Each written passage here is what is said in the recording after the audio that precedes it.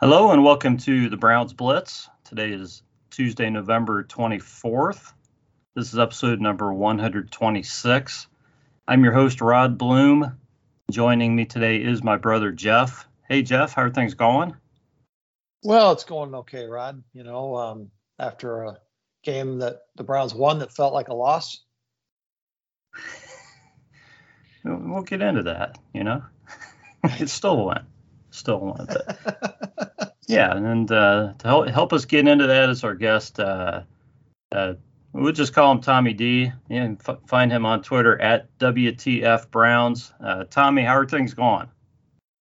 I'm really good, Rod. Thanks for asking, and looking forward to Thanksgiving and hopefully getting past this Lions barely a win and beating the Ravens this Sunday. So yeah, definitely. Yeah, it's kind of a funky week with Thanksgiving coming up and all that. So glad to be talking to you guys and putting a wrap on the Lions game and all that. But before we get into the football talk, we're going to talk about what we're drinking tonight. And Tommy, you're the guest. We're going to let you kick it off. So why don't you tell us what you have in front of you there? So I, for the life of me, have been a Miller Lite guy. So I got a Miller Lite with me. And then I also have a Fireball once you guys get me fired up that I can fire in the hole and go from there. I've been known to. I had Mexican food for lunch, Rod. So I'm thinking, we kind of both have fire in the hole. You got a little fire in the hole too. Oh dear God. Yeah, I've been known to drink a little Fireball too. So yeah, good choice. Good choice indeed. And I'm drinking a beer that Jeff's just gonna love. I bought a 4-pack of this a while back, and I've had one already, but I didn't have it on the show. So it's by Duclaw Brewing Company, which is one of my favorite breweries, and this is called the Pastryarchy. And this is root beer float imperial brown ale brewed with vanilla bean and natural flavors. This is a 8.7% alcohol and comes in a nice 16-ounce can. Yeah, Jeff likes the real fancy craft beers. So does that come with a side of vanilla ice cream? Yeah, it sounds so sweet. It does not. No, it's it's really not super sweet. It's more kind of on the porter side and kind of I'm just drinking it out of the can, but I imagine if I poured this into a glass, it would look pretty darn dark. Put a little scoop of ice cream in there and go at it. There you go. Yeah, it could happen, but it's a good beer, and pretty much everything by Duclaw is good. But if you're looking for something light that tastes, like the this isn't your grandpa's root beer. This isn't that. This is a little bit stronger. I mean, not in alcohol content necessarily, but in the actual flavor. So it definitely tastes like a beer with kind of that, a little bit of the dark root beer flavor to it. But you can tell it's a beer. It does not taste like root beer. Right on. So with that, we are going to move on to the segment where we let Tommy talk about his Browns fandom, kind of where it all got started, and anything you'd like to share with us about, I guess I'm just going to turn the floor over to you. Yes. Browns fan. Yes. So I've been a diehard Browns fan since I'd say the mid '80s. It probably started with the Browns Jets double overtime game. I'd say that's the one that created the lunatic that I am today. Okay. You were at that game too, huh?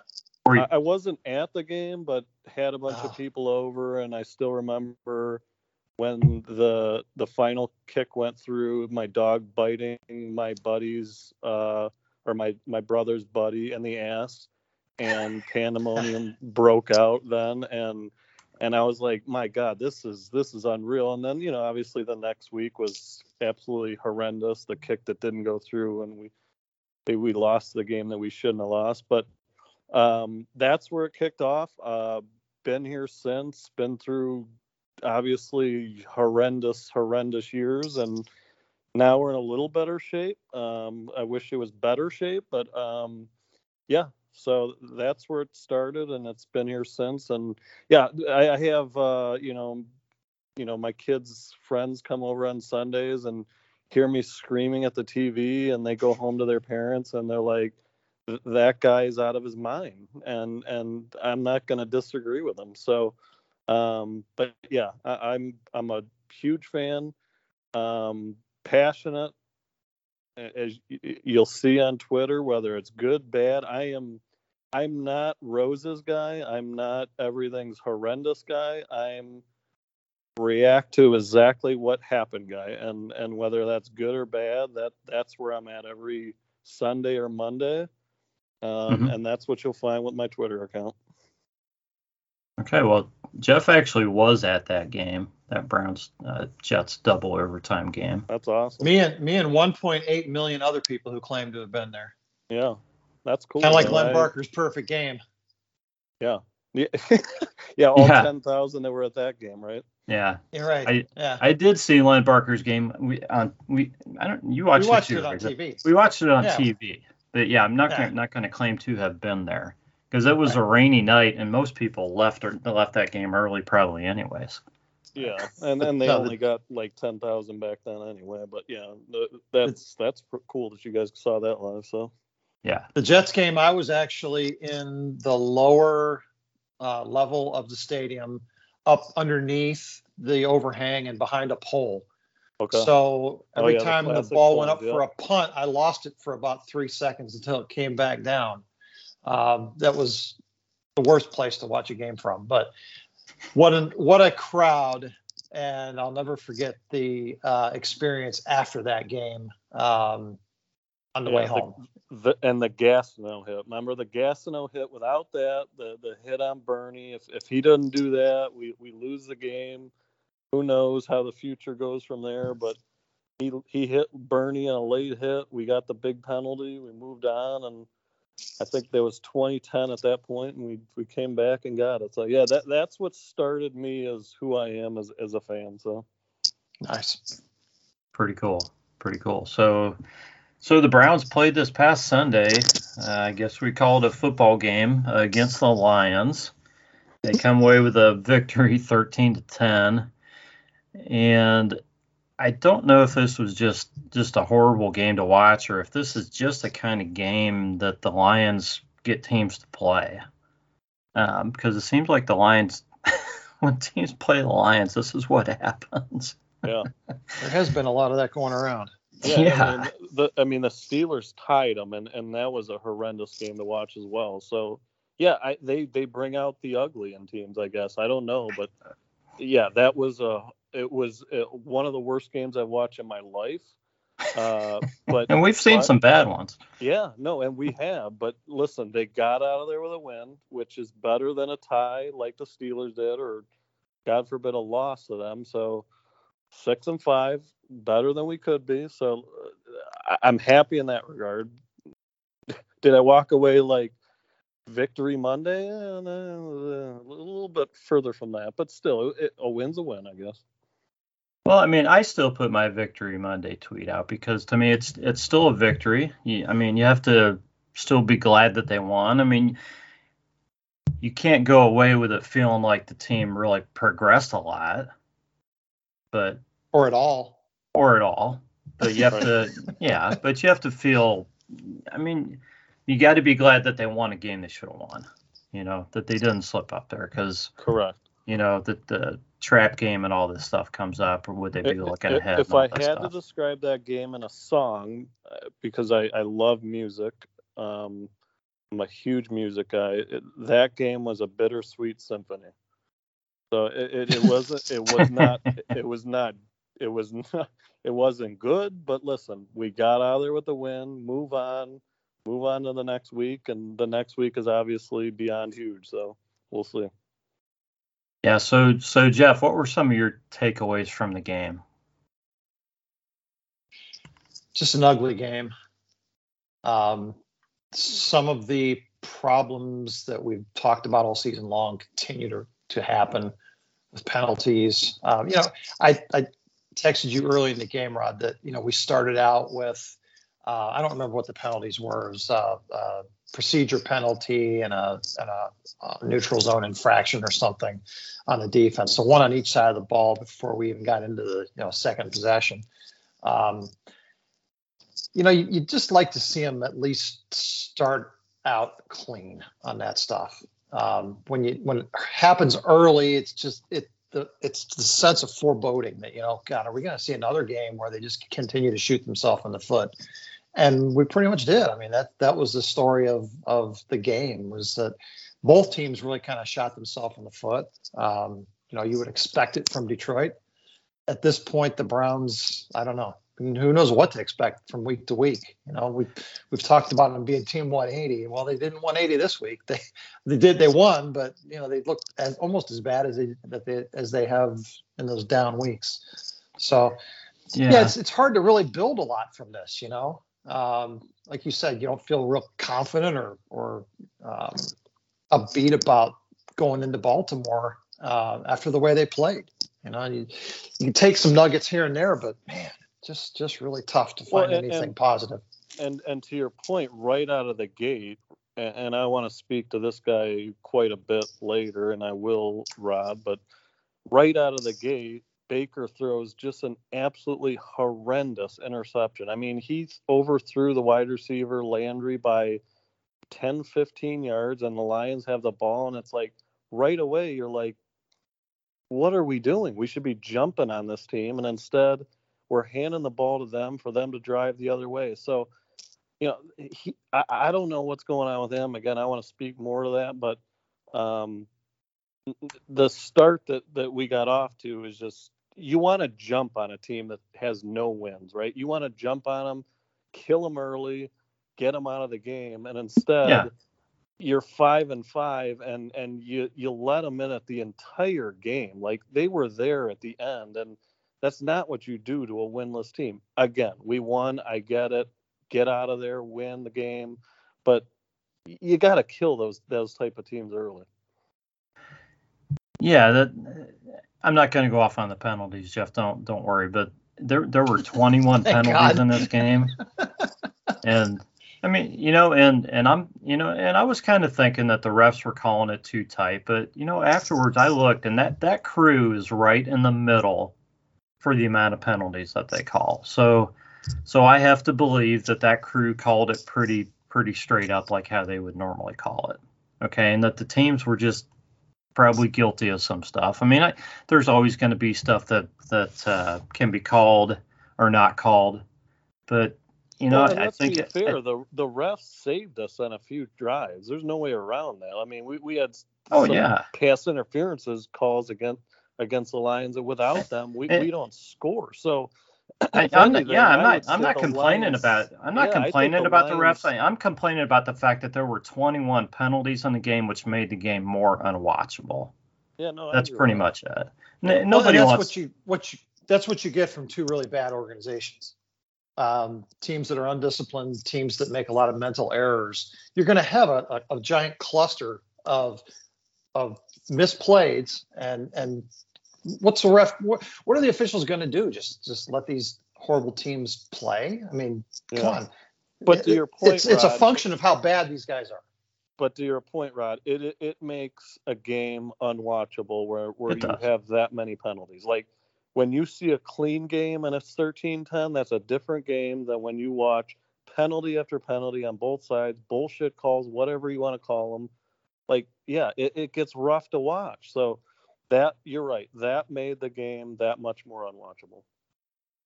Yeah, and that was my main complaint. And were the refs calling it too tight? And, could we have gotten away with, calling 15 penalties in that game and just gotten it over with a little bit quicker? Yeah, I'm not complaining about the treatment the Browns got, not at all. It's just it gets to be where there's just a limit to how many penalties you can take when you're watching a game. It's like, are you kidding me? They would call a penalty sometimes like 5 plays in a row, and I understand that it's on the players and the teams, but it just made it kind of unwatchable. And I would say that that's any game, right? I mean, I hate watching games where the refs take over.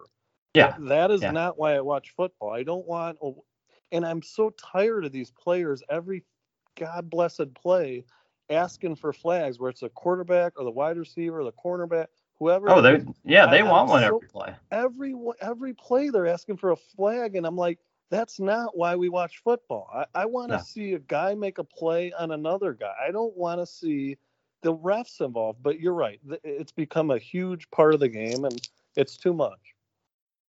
Yeah, so I think coming in, I think the Browns knew that the Detroit secondary was going to play tight. Mm-hmm. That there was opportunity there to get some plays called against that secondary. And I think that was probably part of the game plan, was to try to exploit those guys. And, I think the officials probably had the same sort of background on the Lions, that, that they knew that was going to be an issue. So, but I'm with you, Tommy. I think they bailed us out several times and kept our drives alive. For sure. On things that in other games, where whether it's us or anybody else, I'm not sure that those would have been called that tight. Yeah, no, I'm not going to disagree with you, but they probably called some other things tight against the Browns that, maybe shouldn't have been as tight too. So, you got to, if you're going to say things even out over the season, you got to figure those things probably evened out too. So. I'd agree with that. I mean, over game to game, whatever. I mean, we've gotten some bad calls, so this was our game. All right, we got it. We win. Move on. Yeah. So, just looking at some of the stats for some of the guys, I'll be honest with you guys. When I looked at Baker's numbers, seeing he was 15 for 29, it honestly seemed worse than that. And that's not a good. That's not a good amount. That's not a good stat line at all. For 176, 1 touchdown, 2 picks. Not a good line, but it felt worse than that. The real star of the game, of course, was Nick Chubb, 22 rushes for 130 plus the receiving touchdown. Yeah, absolutely. And, Run him every game. Yep. Yeah, you can't run him too much. The Browns are never going to. We're going to get Hunt back this week, so that'll lighten the load a little bit. I don't know why when Hunt's and again, I hate to be the guy who always questions the head coach and everything, but I don't know why Nick Chubb's not getting closer to 30 carries a game when he's the main guy. And I understand this week maybe there was a reason, because he's coming back from from being on the COVID list. Maybe 22 is about enough for him. But I think Nick Chubb's a guy who could handle 30 carries a week.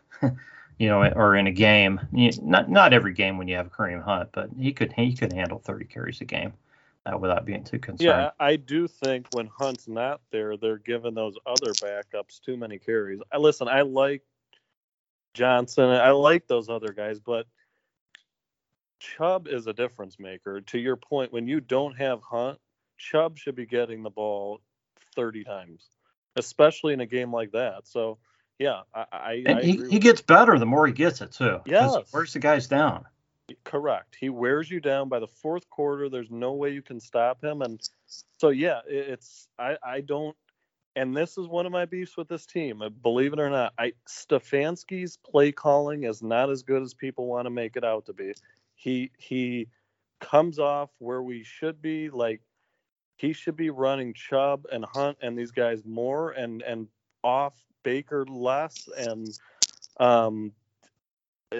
so I don't know. That's one of my issues with this team, is I don't know about the play calling. Which, if I told you that at the beginning of the year, I wouldn't have believed that I would have said that, because I thought he was unreal last year. But I really don't think the play calling's been very good this year. Well, you're playing the Detroit Lions, and the Browns never trailed in this game, and Baker threw the ball 29 times. And Nick Chubb ran it 22 times. Now, I know the other guy, I don't have the other guy's stats in front of me, but so the Browns probably rushed as many times as they passed. But you would expect it almost to be, you would expect there to be more rushes than passes in a game way more in a game like this. Yeah.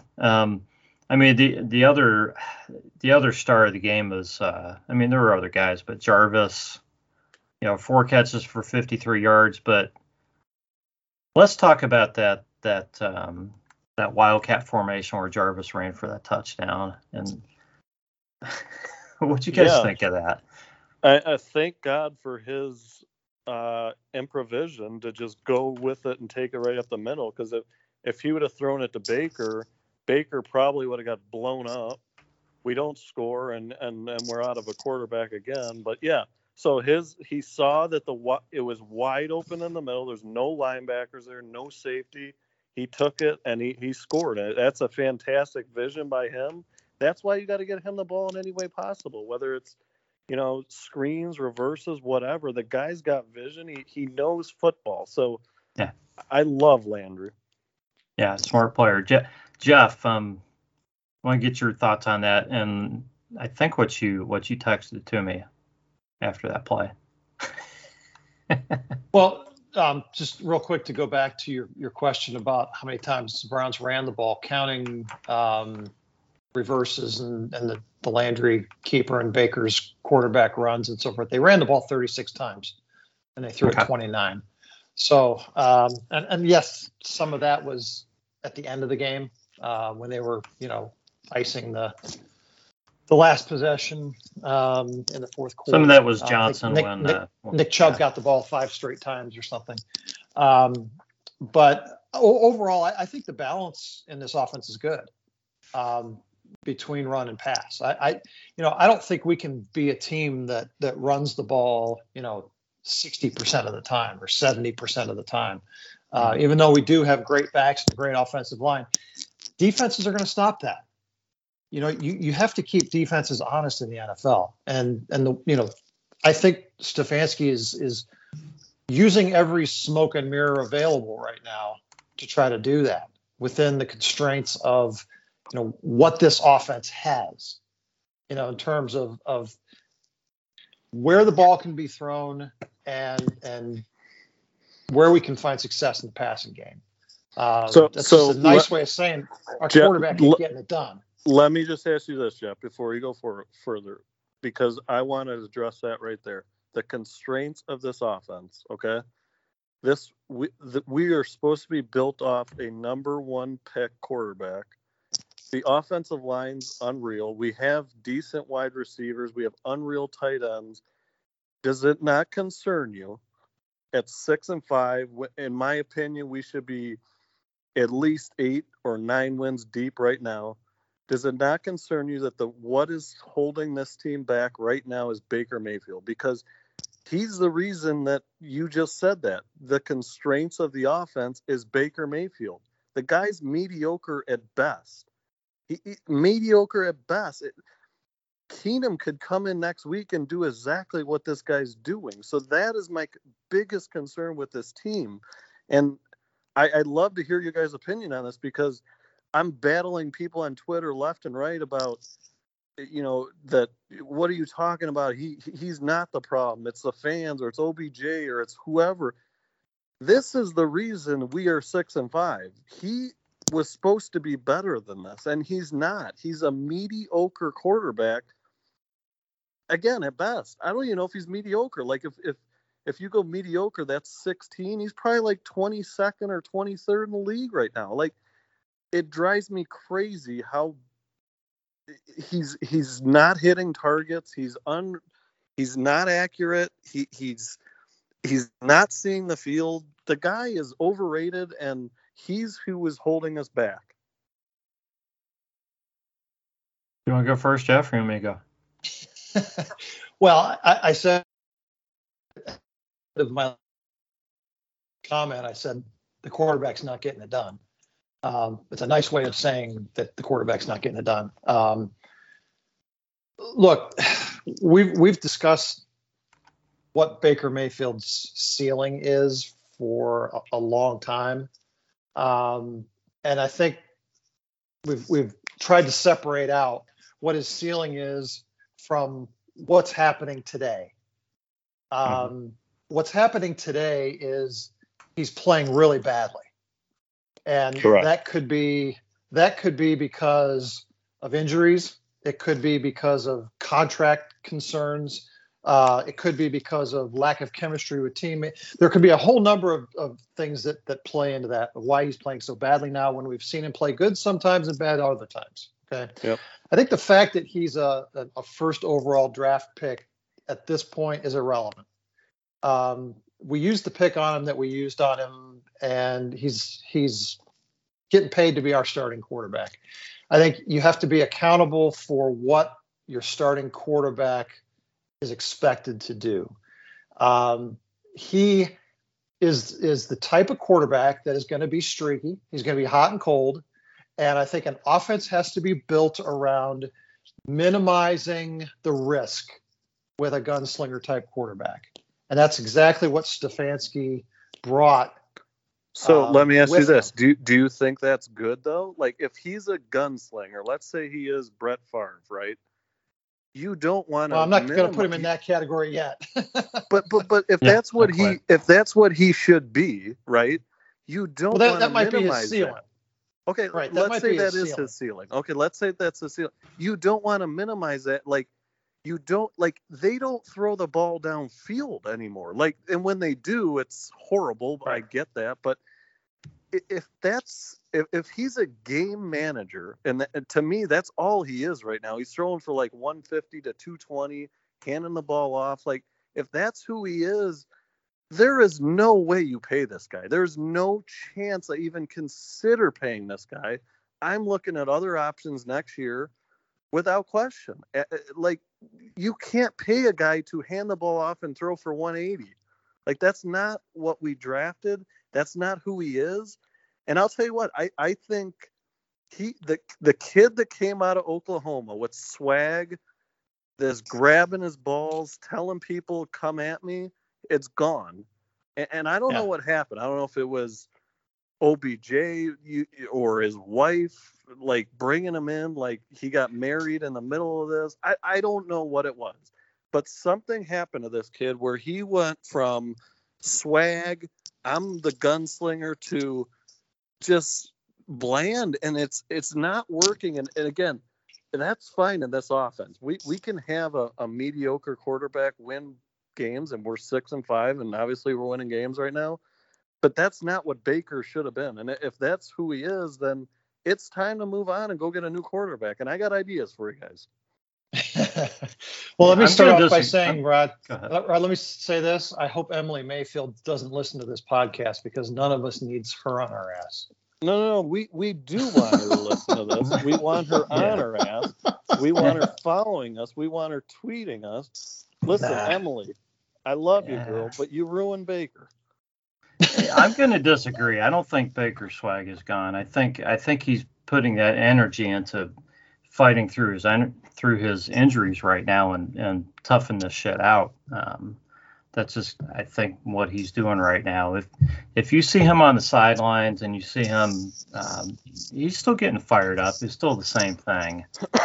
I mean, it's tough to show a lot of swag when you're not winning games big in that. So yeah, I really don't think he's changed that much. Well, I get he might be hurt, but if he is hurt, then he shouldn't be playing. Like, we're paying Case Keenum $6 million to be a backup quarterback right now. Like, he is a legit backup quarterback. If Baker's hurt and he shouldn't be out there, then we should be playing Keenum to game manage these games and get Baker back to where he needs to be. That's a whole other issue, though. That's not completely on Baker, because Baker is going to tough it out and go out there and play. And if he really shouldn't be out there, then that's on Stefanski and the other guys. 100% agree with you. That goes back to what I said earlier. Stefanski, I don't know. Like, he seemed like he was last year. He was more in charge than he is this year. Like, he's letting stuff go, whether it's play calling or, Baker's in charge of when he gets to play. Like, no, you are the head coach. You tell him when he should be. They haven't been real clear on that, though, as far as who's making that call. And that kind of makes you think that Baker has probably a bigger call in it than he should. A bigger call than he should. Like, Stefanski, you're the head coach. You should be making this call, not Baker. And if Baker's making the call, that's a problem. That's a huge problem. I don't know where that comes from. Does that come all the way from Haslam or Barry, or is that just Stefanski? I don't really know, but that's a problem. So, let me just throw this out there, Rod. The idea that Baker shouldn't play because he's hurt. I think every individual has their levels of pain tolerance and what they can play through. Once the medical staff clears you and they say, you can't hurt yourself worse, or at least by playing, and you're given medical clearance to play, okay, then it becomes, what is the player capable of playing through? And I'll give you another example. J.C. Treader does very little practicing during the week because he has a plethora of injuries that are just sort of chronic things that he deals with, and he needs those days to recover. He's an older player. He's been bumped around for a number of years, and he's entitled to that, right? But we still run him out there every Sunday because he's our best center. We don't say, JC, go sit down for 2 weeks and get healthy. Okay. I think you can make a case for case. See what I did there? Nice. From week to week. It was the same word twice. I like that. Wasn't that cool? Yeah, that was good, Jeff. So, like what Arizona has done with Colt McCoy, because Kyler Murray really isn't healthy enough to play. They use their backup quarterback. He's done an admirable job. They have a system around him that, he can thrive in.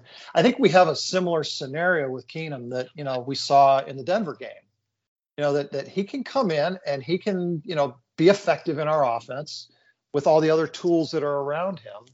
He could probably do exactly what Baker's doing, right? I mean, well, let's hope not. I hope he wouldn't throw 2 interceptions. Well, okay, but beyond that, I mean, his job is to be a game manager. If you want to talk about game managers, that's his job. What is Baker? Isn't Baker there? Baker right now is an underachieving quarterback. I would call him a game manager. I don't care what the semantics are, but the reality is that he's not playing at the level that he's supposed to play at. Correct. But if you said describe him in 2 words, my 2 words would be game manager. That's all. That's fair. That's all he is. That's fair. And I think he's the same guy who played really well against the Bengals. I mean, obviously the offense didn't have to do a lot in that game. He threw the ball well. He threw for 218 though. Like, it wasn't anything. It's not about the yards though. It's not always just about the yards. It's about how the ball looks. It's about how he's performing. Yards don't mean anything. Like I said on the last podcast, Baker's thrown for 300 yards twice this season, and we've lost both games. Yeah. So it's not just about throwing for a bunch of yards. It's situational. No, I agree. It's when you need it. I agree with that. Yeah, so, and I'm not saying that to say that he should be playing. I'm saying that Baker did well against Cincinnati. Now he's thrown up pretty much 2 clunkers in a row. Okay, I think the question facing Stefanski or whoever's making this decision about who's playing isn't, does Baker feel well enough to play? It's what are we going to get out of Baker this week with him playing hurt, because Baker will play hurt even if he can't move his freaking arm. He is going to go out there. Correct. He's going to say, "Coach, I'm fine. I can play." If it's up to him, he's playing, and I don't know that that's the right decision. Right. So because here's the problem: when he throws, I don't know if you guys saw the video, but when he throws, listen, I know it's his left shoulder, not his right, but when he throws because of this ailment, he does not spread his legs out long enough where you get the leverage to get the ball deep. So, like, say a 30-yard pass, he's not going to be able to get it 30 yards because he can't spread his body enough to do it. It didn't affect that throw to DPJ against Cincinnati, did it? It was a perfect throw. Now, he might not be able to do that every time. Yeah, again, maybe he can do it here and there, but I'm just saying it seems to be affecting him. And here's the thing, Rod. I hope it's injuries. If this is not injuries, then God bless, we really are in trouble. Yeah, but what I'm saying is it's the coaches are deciding, not whether Baker's well enough to play. It's whether it's what they think they can get out of Baker any given week compared to what they think they can get out of Case Keenum. That's really their decision, because Baker's always going to be ready to play. And that's the decision they should be making. Not just asking Baker, do you feel good enough to play? And that's the end of the conversation. So I told you earlier I like music. What I think Case Keenum could be for at least a few weeks is a bridge over troubled waters.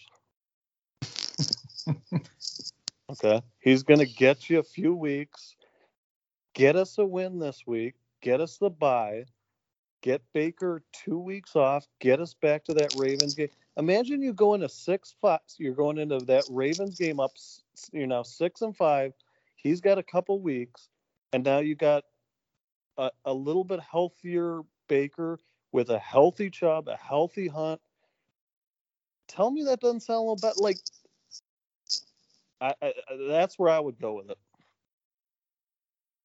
Jeff, do you think? I'm not going to disagree with that. I'm not going to disagree. I was in favor of Baker not playing in the Denver game on a short week, and trying to get him healthy. I think with the bye coming up in week after next, it's a great time to get him some rest, get him healed up as best you can.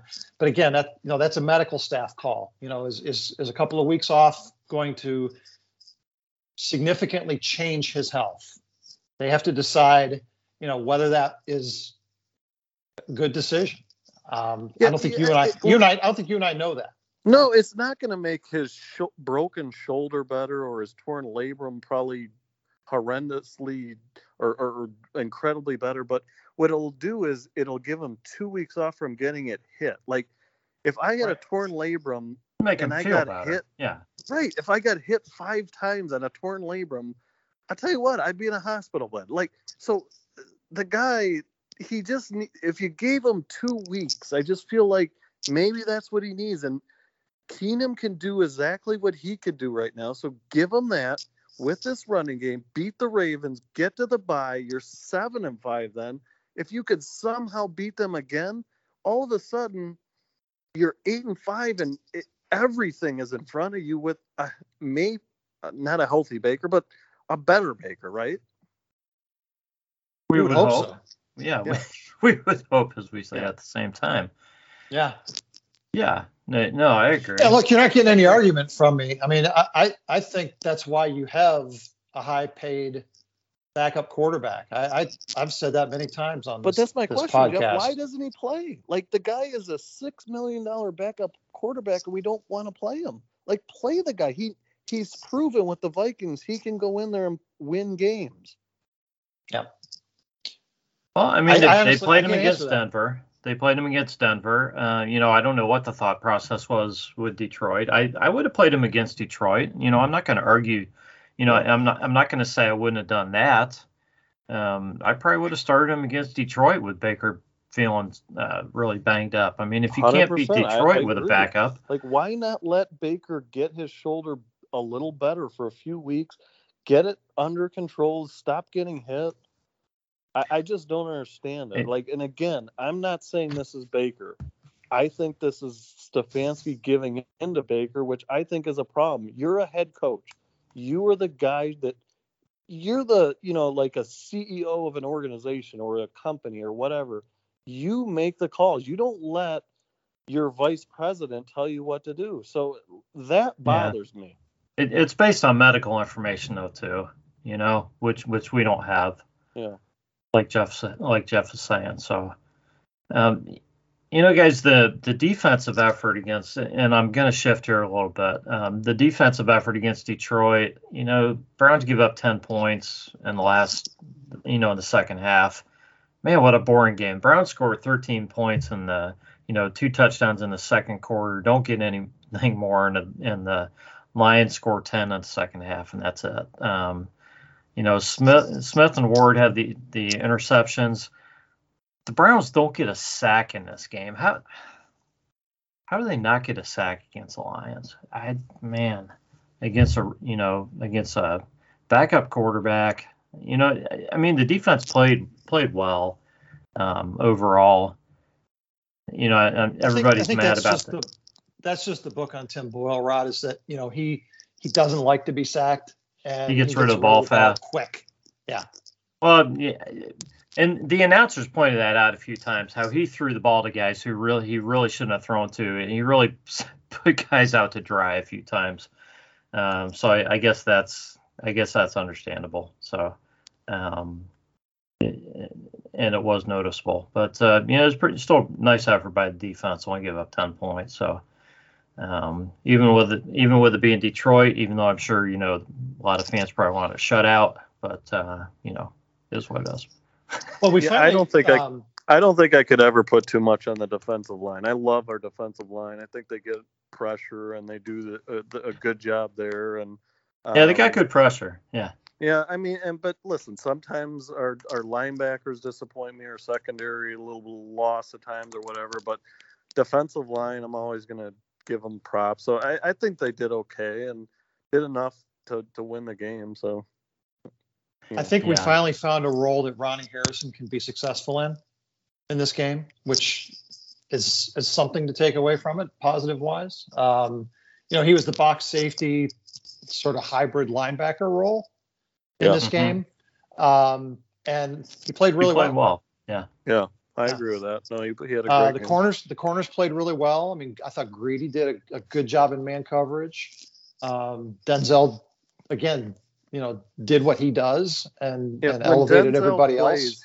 When Denzel plays, he's unbelievable. Like, the problem with him is, his health, just like we're talking about with other guys. But when he plays, he's got to be top 5, 10 corner in the league. I would say top 10 easily. Yeah, top 10. He's shut down corner, and so I think he's as close to shut down as you get nowadays. Yeah. Correct. Yeah. It's pretty tough in this league to shut anybody down, but Denzel comes pretty close. Yeah. Yep. Definitely. But the defense was good. If you get that kind of an effort against teams going forward, then you have some hope in your season if the Browns can get if they can get the offense going. So, well, and let me say this about the defense, because I think they've gotten a lot of shit all season. I don't know that they deserve it. Listen, Joe Woods, I don't think he's done a horrendous job. I don't think the defense has been that bad. When you turn the ball over and you don't create drives and you give teams short fields, you're going to get scored on. I really don't think the defense has been as bad as people have made it out to be. Now, has it been what I wanted it to be with the names on this team? No. But overall, I really don't think it's been what some people think it has been. So I will just say that. I don't think Joe Woods has been as bad as people thought. And God bless. Garrett is as good as a defensive end is in the league. Clowney's been unbelievable. Some of the guys in the secondary. Now, we need linebackers for sure next year. But overall, I don't think it's been that horrendous. Well, I think JOK is only going to get better, and and hopefully, I think Jacob Phillips, he comes back. I think he's a guy that they can grow with too. But yeah, I'm with you. They probably need some more help at linebacker potentially. But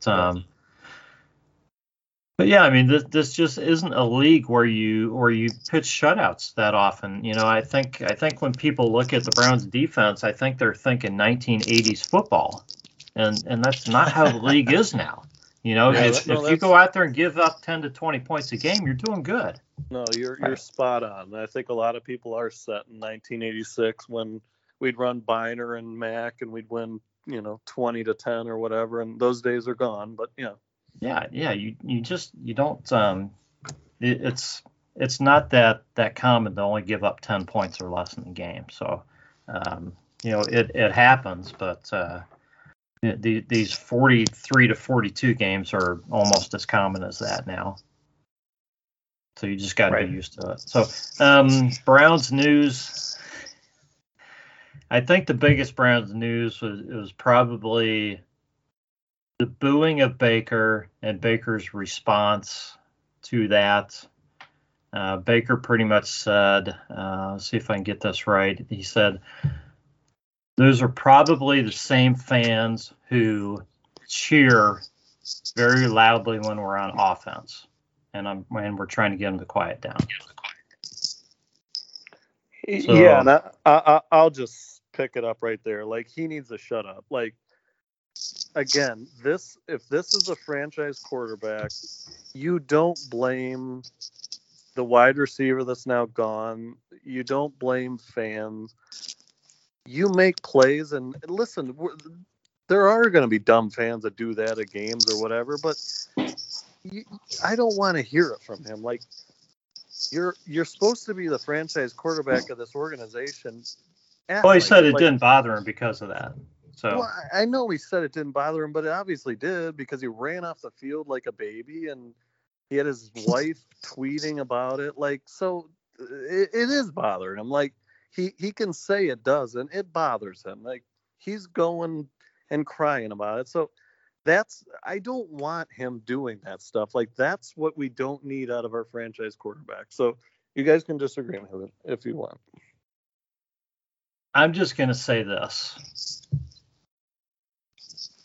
There are not other teams in this league or in this division where if their team is leading in a game, that the fans are booing their offense or their quarterback. It just doesn't happen, and it shouldn't happen. And I'm just going to leave it at that. I'll let you give your opinion, Jeff. I don't care what Baker said. It doesn't make that much difference to me. Yeah, I mean, fans are going to fan. You know, they're going to do what they want to do. Yeah, I'll just say maybe we're the most passionate of the fans. I don't know, like, whether that's good or bad or dumb or stupid, whatever. Like, all right. I've talked to fans on Twitter and other fans, and the thing is, it's not always just the passionate Browns fans at the games.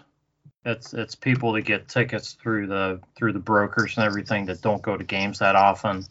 Yeah. So a lot of these people don't know how to be fans of the game. They don't know when to cheer. They don't know that you're supposed to get loud when your defense is out there and be quiet when your offense is out there. They don't know that you don't boo your team when your team's winning. I mean, I'm not going to sit here and blame all Browns fans, because I think we have some smart fans. Yeah, and I will also say this is going to be a weird statement for you, Rod and Jeff, but this just listen. There were a lot of Lions fans at that game. Like, there were a lot of Lions fans up in that, like, close section that were making noise. Like, I saw a video. So I don't think it was just Browns fans, but listen, okay. Jeff, you know, he made the comment. Fine, move on. It was whether you agree or disagree with his comment, just we got to move on from that, because if we sit on comments like that from him, we're done. So no, we don't need to make that big of a deal out of it. I agree. And I don't think Baker was making a big deal out of it. No, I don't either. I think he was kind of brushing it off, saying he didn't care. I completely agree. And I think people made a bigger deal than it really he was kind of saying those are the fans that aren't real.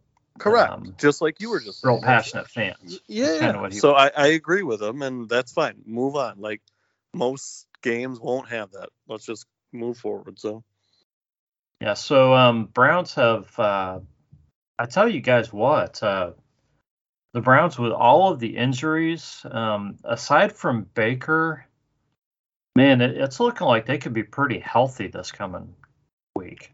We're going to get Hunt back. We're going to get offensive line back. I mean, Hunt and Conklin's supposed to be practicing. Again, Landry and DPJ again. So this is the game. We've got to get this. So. Whether that's, and it's not going to be Keenum. I've already said it 9 times, but it won't be Keenum playing. But It's fine. If it's Baker, we've got to get this win. If you get to 7-5 and get to the bye, everything is in front of you. You could get another win against the Ravens, get to 8, and then there's no way you don't get to 10 or 11 then and make the playoffs and go. So this week, in my opinion, is probably the season. If you lose, I think they're in trouble. Mm-hmm.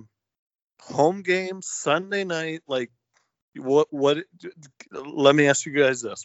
What do you guys think? Are we going to win or lose? I think we're going to win because Jeff and I are going to be at the game, and Jeff and I are undefeated when we go to games together. You guys are undefeated? Yeah. What's your record? 2-0. Okay. Well, it's better than 1-0. But hey, listen, that's awesome. So I that's cool. Yeah. That's good. That's good news. So we should win. So awesome.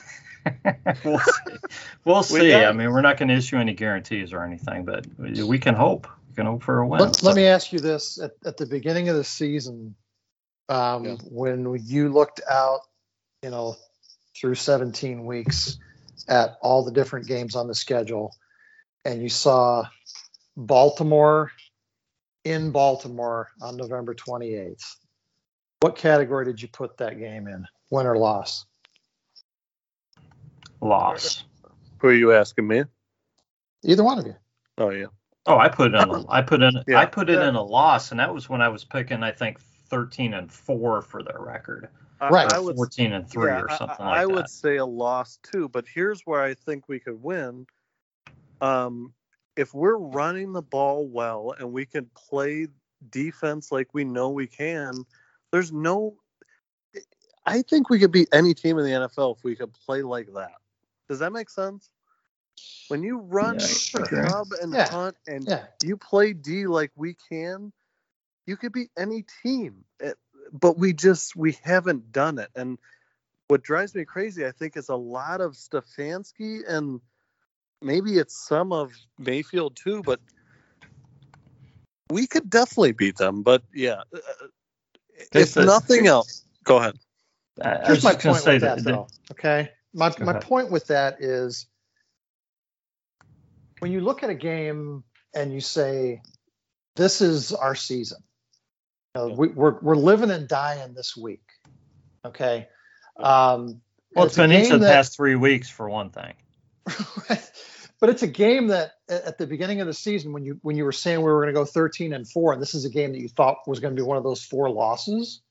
Yeah. Okay. And now we're saying, oh God, we've got to win this one to save our season. Okay. Isn't that a little bit unrealistic? My point is, we know that 9 or 10 wins. Jeff, let me stop you there. Hold on a second. No, hold on a second. All right, go on. We know that 9 or 10 wins is what it's going to take to get into the playoffs this year. Is it? So that's what my question is going to be. What is the number? Do you think the AFC is wide open. 11? The AFC is wide open this year. Yeah, absolutely. So you think it's 9, 10, or 11? I think 9 or 10 will get you into the playoffs this year. All right, so we need 3 or 4. Okay, so go ahead. Yeah, so if you need 3 or 4 more wins, why does one of them have to be this week in Baltimore when we know that's going to be one of the most difficult games on our schedule coming into it? Now, granted, Baltimore's the next week. We got to win one of those, is what I'm saying. Yeah, I think you have to win one of the 2. Don't you have to win one of those, Jeff? Yeah, you have to win one of the 2. You've got to split one. You can't go right, but your statement was we need to win this game. Okay.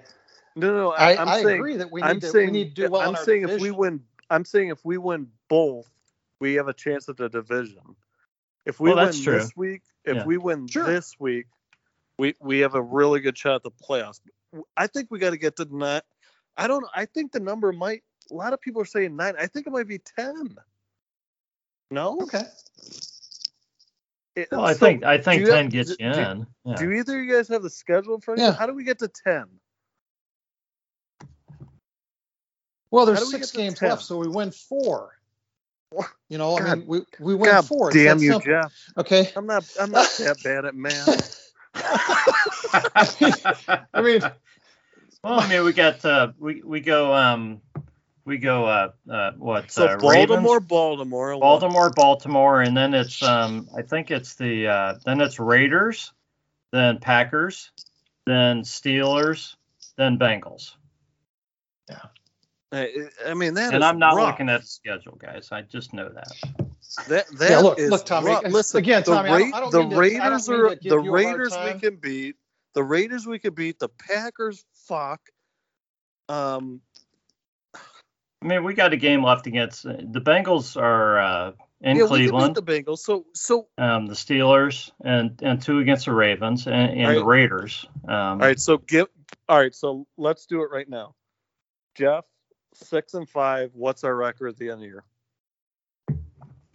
Look, Tommy. Again, I don't mean to give you a hard time about this, but I can do math, but I can't carry on 2 arguments at the same time. Okay. We talked about this week's game. All right. Yeah. And this week's game, whether or not it's a must win. Okay. All I'm saying is this week's game doesn't have to be a must win. I don't care what happens after this week. All right. Right now, all I'm saying is if we can win 4 more of those next 6, we have a great shot at the playoffs. If we win 3 more of the next 6, we got an outside chance, depending on who we beat. Okay. And you see that. With the way our quarterback's playing right now, hell no. Okay. That's all I need to know. Okay. Rod, same question. Can we make the playoffs? Well, of course the Browns can make the playoffs. They got a great running game, and the defense is playing well. All right, look at the schedule and tell me. I mean, the schedule's tough. The schedule is very tough. But, I mean, you have to look at the way the other teams in the division are playing, too. And none of these teams in the division are that scary, okay? Right now, our division has the toughest remaining schedule on a win percentage basis in the league. Our whole division does. Look at the Ravens' last 4 games, guys. They just beat the Bears, okay, 16-13. And I know Lamar didn't play in that game, but they beat the Bears 16-13. You remember when the Browns played the Bears? You remember how close that game was? It wasn't close, okay? No. It wasn't close at all. The Ravens just barely beat them. The Ravens lost to the Dolphins 22-10 before that, and then they beat Minnesota 34-31. Okay, we'll call that a draw with the Browns. And then they got spanked by Cincinnati. What was that? 41-17. I don't think I wrote the score down. How'd the game against Cincinnati go for the Browns? Pretty good. So you can't walk into Baltimore feeling like the Browns don't have a shot in this game. No, I don't. So, I'm not saying you do, but the Ravens. Let's look at it. Let's look at it this way, guys. Of the 6 remaining games, I'm going to answer your question, Tommy. Okay. Yeah. We have 2 with the Ravens. Yeah. We have the Raiders, the Packers, the Steelers, and the Bengals. Yeah. If we split with the Ravens, the only other game on our schedule that I think we don't have a chance in is the Packers game on Christmas. I think that's the toughest game. I think that's the toughest game, yeah. Every other game, I think we have a good shot in. Again, I don't know which Baker's going to show up. I don't know who's going to have COVID. Okay. But if you look at who we're playing, okay, the Raiders are 5-5. They've been up and down just like we have. Okay. The Steelers suck. And we've already beaten the Bengals. So if we can win Jeff, 3 or 4 of those and Jeff, only lose once to the Ravens. I put you at 10-7. We make the playoffs. 10-7 make it?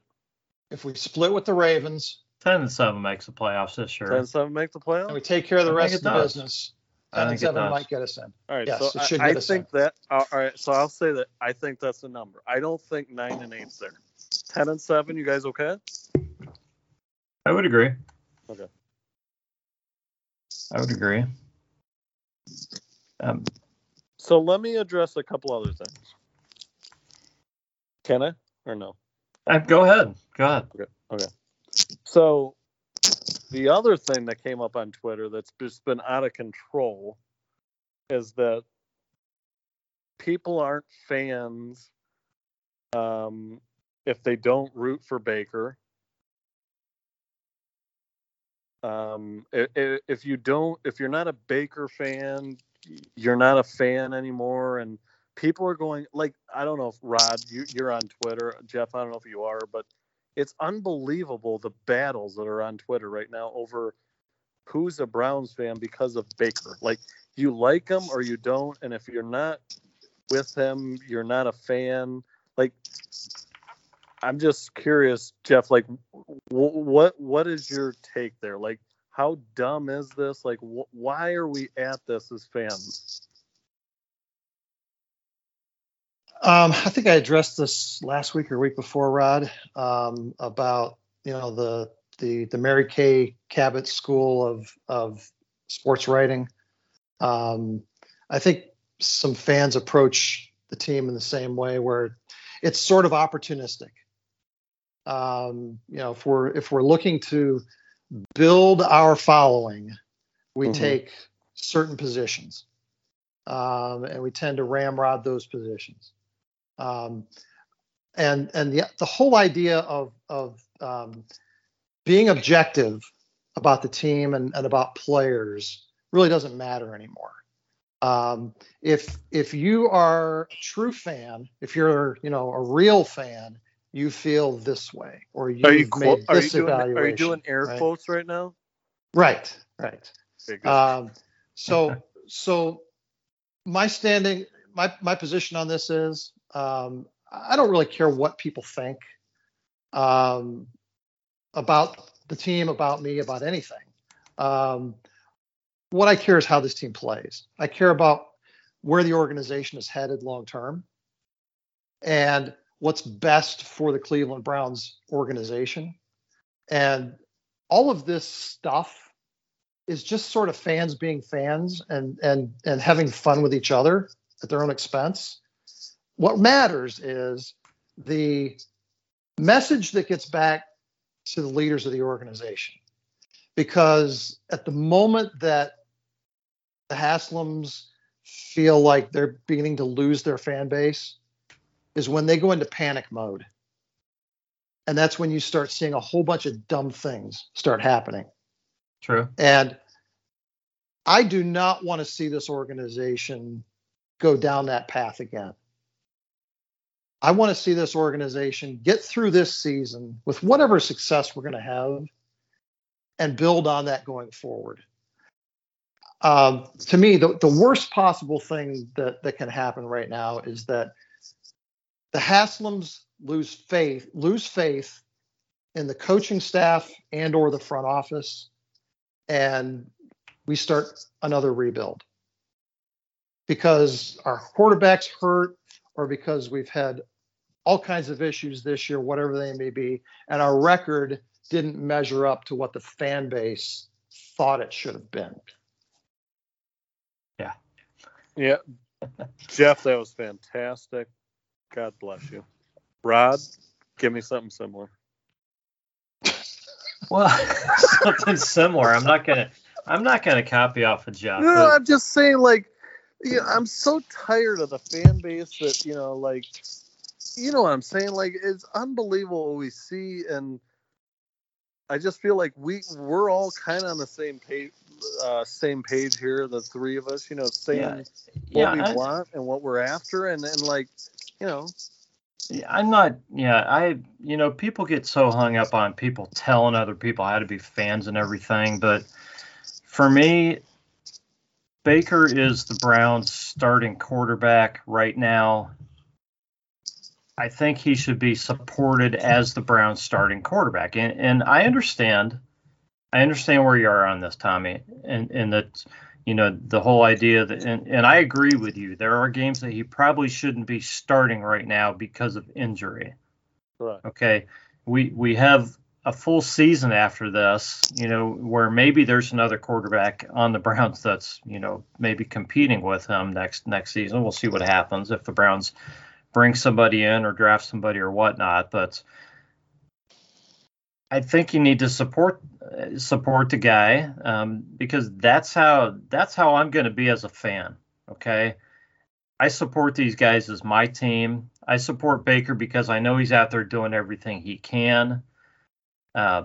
as a player, and I appreciate the person that Baker is. Okay, that doesn't mean that I think he's a perfect player and that he's doing everything perfectly. Sure. But this is not a time to be booing him or saying that the Browns need to get rid of him or anything else like this, because it's just that's not going to happen. Okay, Baker's signed through next season, so he's going to be here. So everybody just needs to, I think, quit. I mean, all the fighting is for naught. Okay, it's a waste of everybody's time. Regardless of what you think about Baker, he's a part of this team, and he's going to be a part of this team in the next season. So I support him. And obviously the best thing that can happen for this Browns team is for Baker to play better. And the best thing there is that these issues are truly all caused by the injury, and that when we see Baker next season, we see Baker circa 2020, the second half Correct. of 2020, and we find that we've got a good quarterback. 100% with you, Rod. That's why I'm just saying maybe sit him this week, try to squeak out a win, get that bye, and then get him back. No?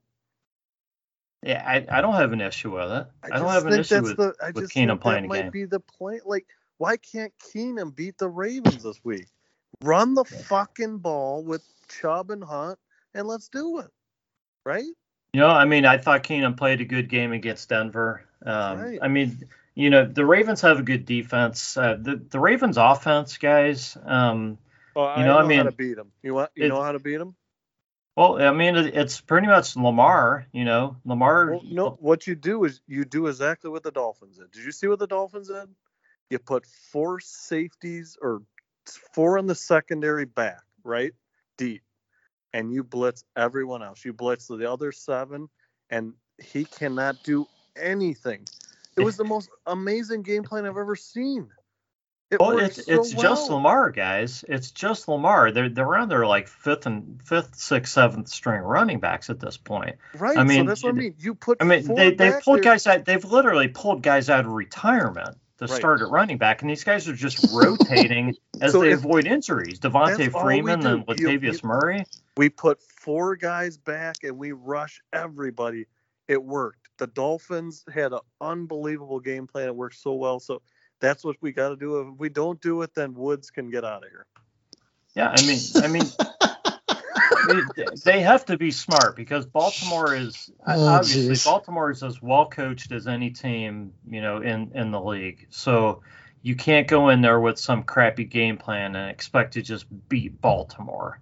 Right. So you got to go in there smart, and you got to be ready. And if they're smart about it, they definitely have the team that can measure up and beat this team. So, right, hopefully they're ready for it.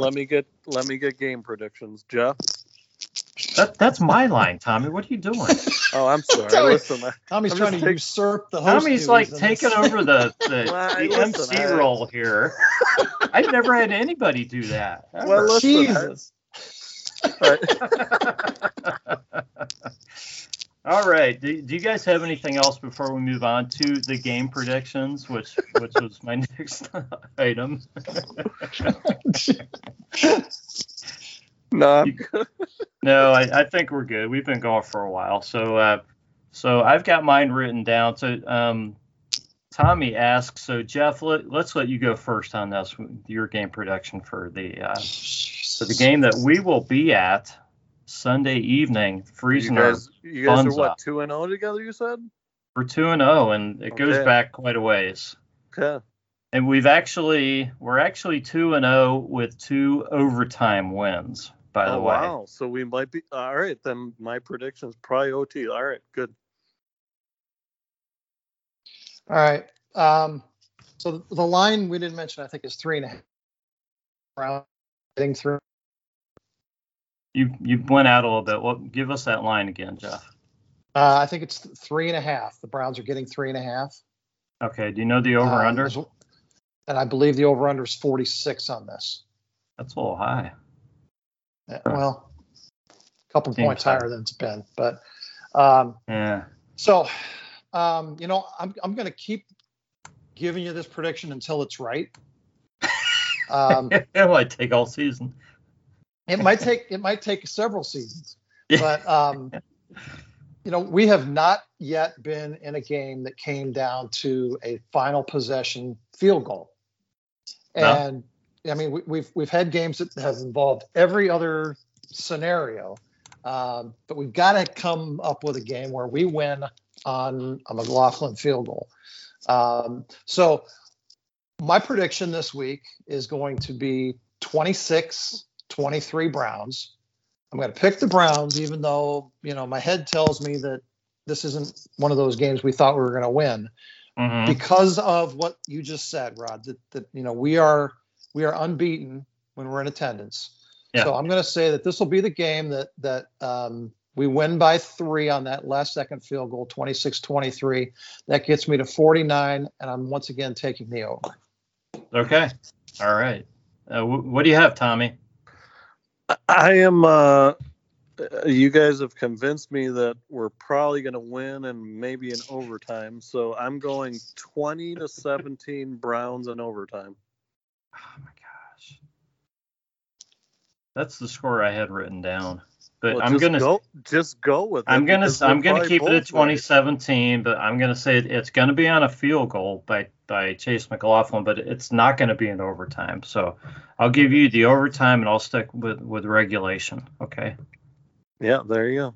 Listen, I wrote down the 2017 we can both before. Be right. There's nothing wrong with these both being right. Yeah, I just didn't want to sound like I was copying off you, even though I wrote my score down like 5 minutes ago. Well, you guys told me you guys both won in overtime and this and that, so you kind of created my score. Yeah, well, let's hope we're up to the challenge and we can continue that streak. Well, we need you guys. We need 7-5 for sure. Yeah. So, all right, we've been going a while here. So Tommy, do you have any words in closing for us? No, guys, this has been a lot of fun, and listen, follow me on WTF Browns, but Rod, you're a good man, and Jeff, you're not on Twitter, right? No. Oh, well, that's too bad. But go Browns, and let's keep it up, my friends. Appreciate it, Tommy. Jeff, any words in closing? Man, I hope it's warm in Baltimore Sunday, because I bought my heated gloves, and I'm not looking forward to freezing my balls off. That's something like 37 degrees. Bring Fireball, Jeff. I guess. Fireball's not a bad idea. So there you go. It's going to be fun. This has been the Browns Blitz. We will catch you next time.